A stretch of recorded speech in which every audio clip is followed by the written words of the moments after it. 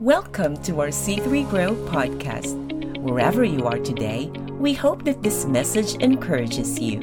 We'd love to see you in person at one of our 3 locations, Hawick, Ormiston, and Suva. Visit c3grow.org for details. Well, I am excited to begin a brand new series today. It's called Wisdom from Above, and it's going to be a longer series as far as our preaching series go, as we work our way through the incredibly interesting book of James. All going to plan. This course of preaching is going to carry us through until around about mid-October, with a few stops and breathers in between. And we're going to do something a little bit awkward now. We're going to watch a short introductory video, which is playing across all of our locations this morning, Hawick, Ormiston, and Suva. The awkward bit is that it's me, and so I just kind of need to stand here while a video of me plays. So let's get this over and done with. Thanks. Hey there, C3 Grow, Ormiston, Suva, Hawick, wherever you are. Glad to be with you today as we introduce a brand new sermon series. It's called Wisdom from Above. It's going to take us through most of the rest of the year, and it's a walk through the exciting New Testament epistle of James. Now let me read to you from James 3, verse 17. It says, "But the wisdom from above is first pure, then peaceable, gentle, open to reason, full of mercy and good fruits, impartial and sincere. And a harvest of righteousness is sown in peace by those who make peace." Now, over the course of this series, we are seeking to grow in wisdom and in understanding so that we might live in a fruitful way with God, with each other, and with those who we are called to reach. Looking at James is also a great opportunity for us to explore what wisdom looks like in various areas of life. So I want to encourage you, let's really lean in this season and listen for God to speak to us through His Word, through the book of James. Starting today, I'm excited for it. This is going to be a great series. We'll see you soon. That guy's excited for it. Okay, so as you just heard, this series is about wisdom. James talks about a wisdom that comes from above in chapter 3, and we're seeking to hear from God's word that wisdom that comes from above and let it speak to a variety of areas in our life. James was the half-brother of Jesus. By that, we don't mean that he had a different father than Joseph or a different mother than Mary. We mean that he was the natural son of Joseph and Mary, while Jesus, of course, was immaculately and uniquely conceived by the overshadowing of the Holy Spirit to Mary as a virgin in order that he might circumvent the transmission of a sinful nature and be fit to die a vicarious death for sin in our place. But I say that to say that James knew Jesus better than most. He has an interesting and unique perspective on who Jesus was. However, in addition to being intimately familiar with the person and the teaching of Jesus, James was also obviously very well versed with the wisdom literature of the Old Testament scriptures. So he comes to us this morning walking simultaneously in the footprints and the wake of both King Solomon and King Jesus. So much so that his epistle is often referred to by scholars as the Proverbs of the New Testament. His goal in writing this letter to us is to steer us towards wise living, that is, living well and living right with both God and man. So this is a guy that's worth listening to. This is a subject that's worth engaging with. And we're going to start this morning, we're going to start the series reading James 1, verses 1 through to 4. If you have your Bibles, open them up to James chapter 1, verses 1 through to 4. I'm reading from the ESV. From here we read, James, a servant of God and of the Lord Jesus Christ, to the 12 tribes in the dispersion. greetings. Count it all joy, my brothers, when you meet trials of various kinds. For you know that the testing of your faith produces steadfastness. And let steadfastness have its full effect, that you may be perfect and complete, lacking in nothing. Now, one of the reasons why I chose James and the subject of wisdom for us to make our focus over the coming months is because I consider this series and this course of preaching to have the potential to be both very helpful and very practical. Because the book of James is a very helpful and a very practical book. As we start James's letter, verse 1, he introduces himself and he addresses his audience. In verse 1, James, a servant of God and of the Lord Jesus Christ, to the 12 tribes in the dispersion, greetings. This kind of introduction at the top of the letter, not the end like we have ours, this is customary in the time. You'll notice that all of the New Testament epistles have this kind of introduction. Now, we could say a few things about verse 1 if we wanted to, but we won't.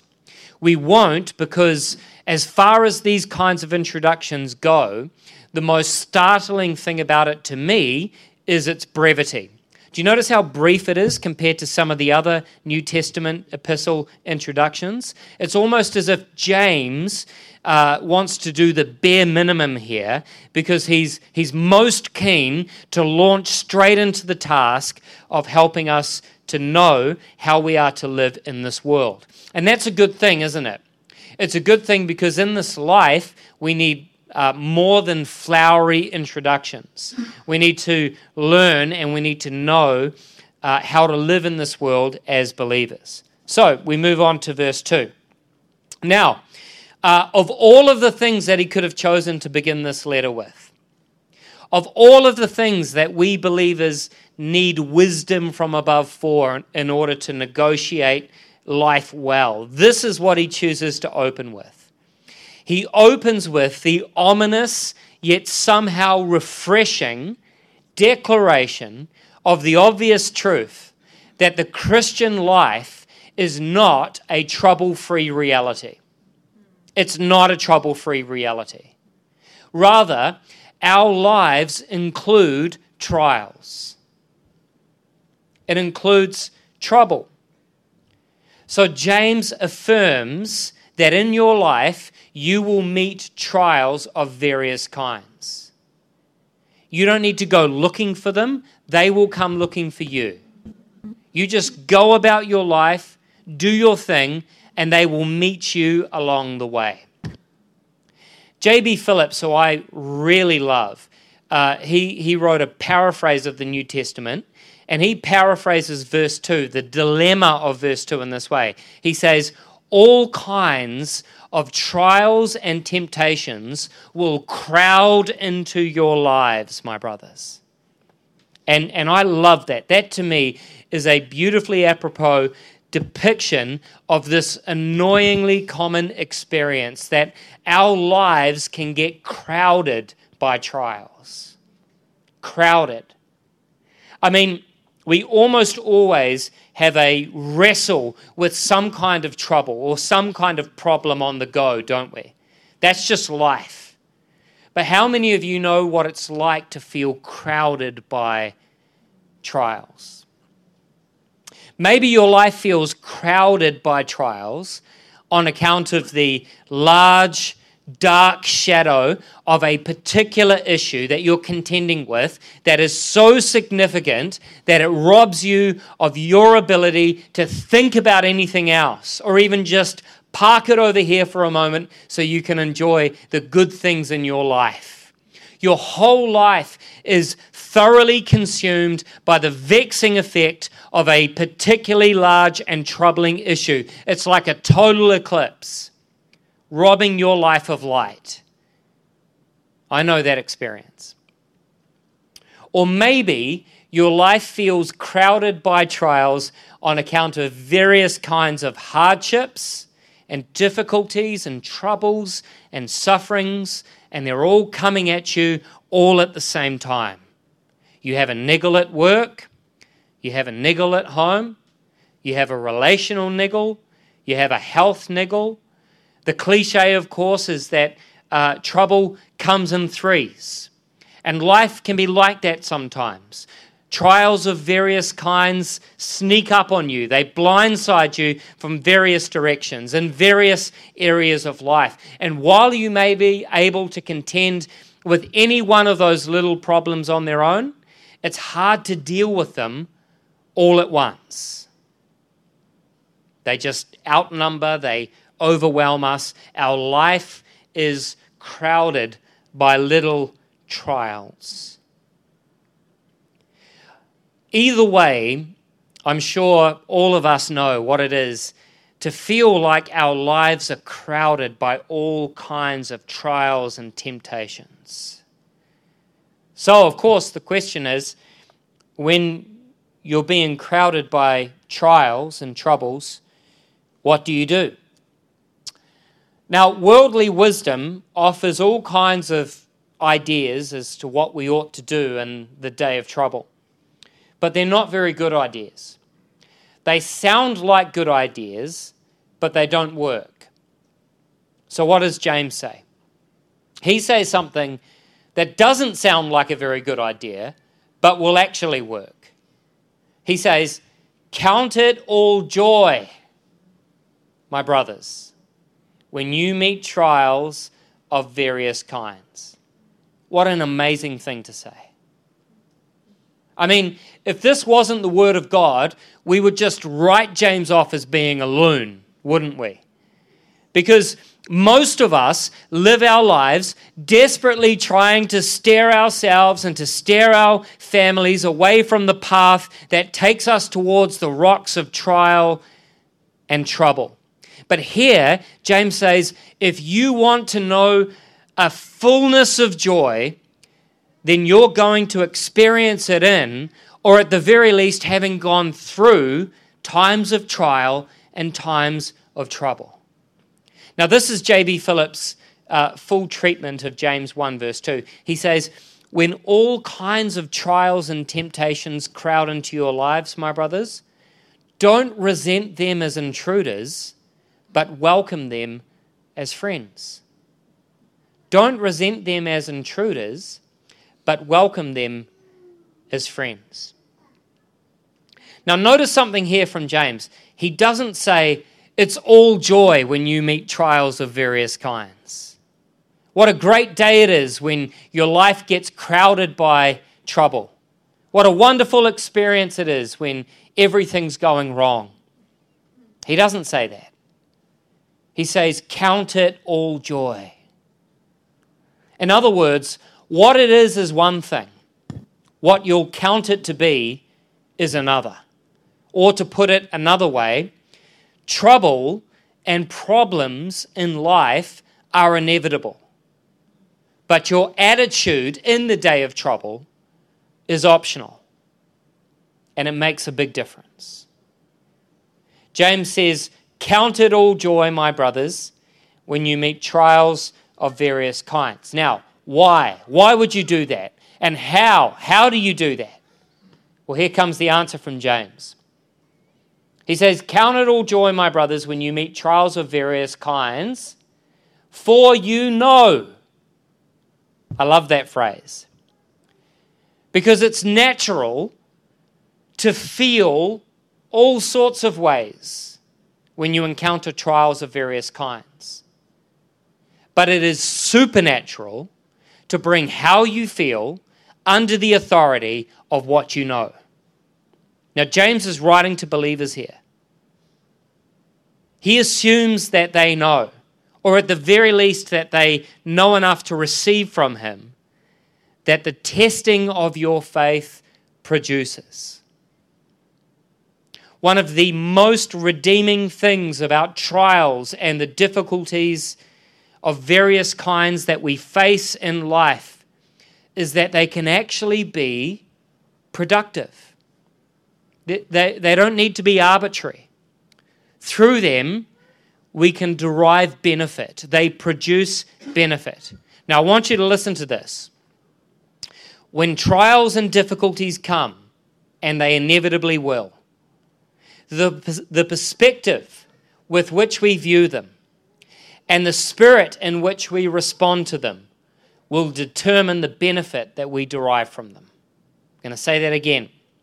When trials come, and they inevitably will come, the perspective with which we view them and the spirit in which we respond to them will determine the benefit that we derive from them. Count it all joy, my brothers, when you meet trials of various kinds, for you know that the testing of your faith produces steadfastness. Other translations, like the NIV, says that the tests of life produce perseverance. The NASB says endurance. The NLT, which I liked the best, says that when your faith is tested, your endurance has a chance to grow. Now, receiving all of the promises of God in the fullness of time depends on your steadfastness or your perseverance to the end. And there are so many scriptures that speak to this. I'm just going to show you two of my favorites. The first is just several verses down the page from where we are right now. So you know that it wasn't very far from James's mind when he wrote that the testing of our faith produces steadfastness. Verse 12, he says, "Blessed is the man who remains steadfast under trial, for when he has stood the test, he will receive the crown of life, which God has promised to those who love him." Now, I won't say too much more about that this morning because we're going to be looking at that in a few weeks' time. But just one book back, just before James, you have the book of Hebrews. Just turn with me to Hebrews chapter 10, and we're going to look at verse 35. The author writes, "Therefore, do not throw away your confidence, which has a great reward. For you have need of endurance, so that when you have done the will of God, you may receive what is promised." To receive what is promised, which is of great reward, you have need of endurance. And here's the thing. God sovereignly, carefully utilizes the trials of life that come our way to cultivate endurance in us so that we might persevere in faith with a greater confidence and receive the rewards of his promise in the end. Now, if you take that attitude into the season and the day of trouble, it'll fill your heart with hope, and that hope will help you to persevere. Let's continue on into verse 4. So we're going to reread verse 2 to 3 for the sake of context and then continue on into verse 4. "Count it all joy, my brothers and sisters, when you meet trials of various kinds, for you know that the testing of your faith produces steadfastness. And let steadfastness have its full effect, that you may be perfect and complete, lacking in nothing." Remember our church's scripture, Ephesians 4:15. We are to grow up in every way into him who is the head, into Christ. That's speaking of a kind of spiritual maturity that we are all aiming for in our lives, that Christ would be formed in us to an even greater extent. Don't we all want that? And the truth of James 1 verse 4 is that that kind of maturity does not occur in our lives without the endurance of trials. It won't. Whenever you meet someone who's a little further along than you in the faith, with gentle eyes and a kind spirit and a maturity of Christ that you aspire to, I want you to know that that hasn't been won without persevering through trials. It hasn't been. Most people today want a crown without any need for perseverance. Most people want to be glorified without any kind of process of sanctification, and certainly without the experience of going through the refining fire of trial. But if we comprehend the fullness of what could be achieved and what could be produced through taking the right attitude and the right spirit into the trial, even though none of us love the day of trial,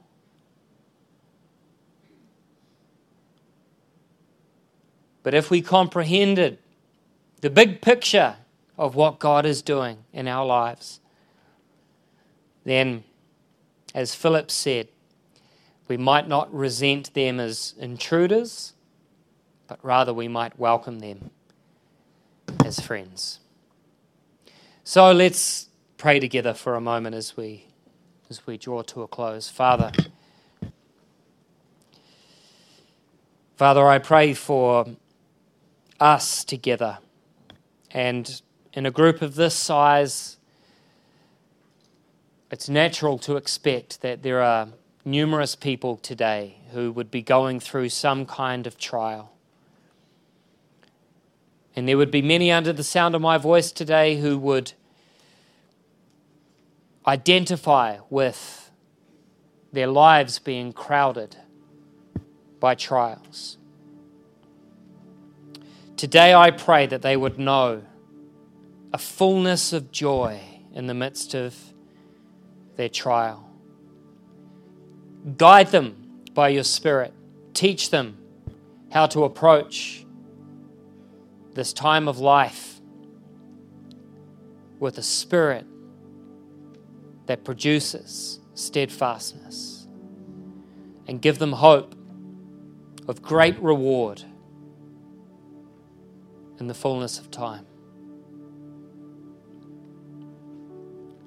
We pray for breakthrough. Yes, we do.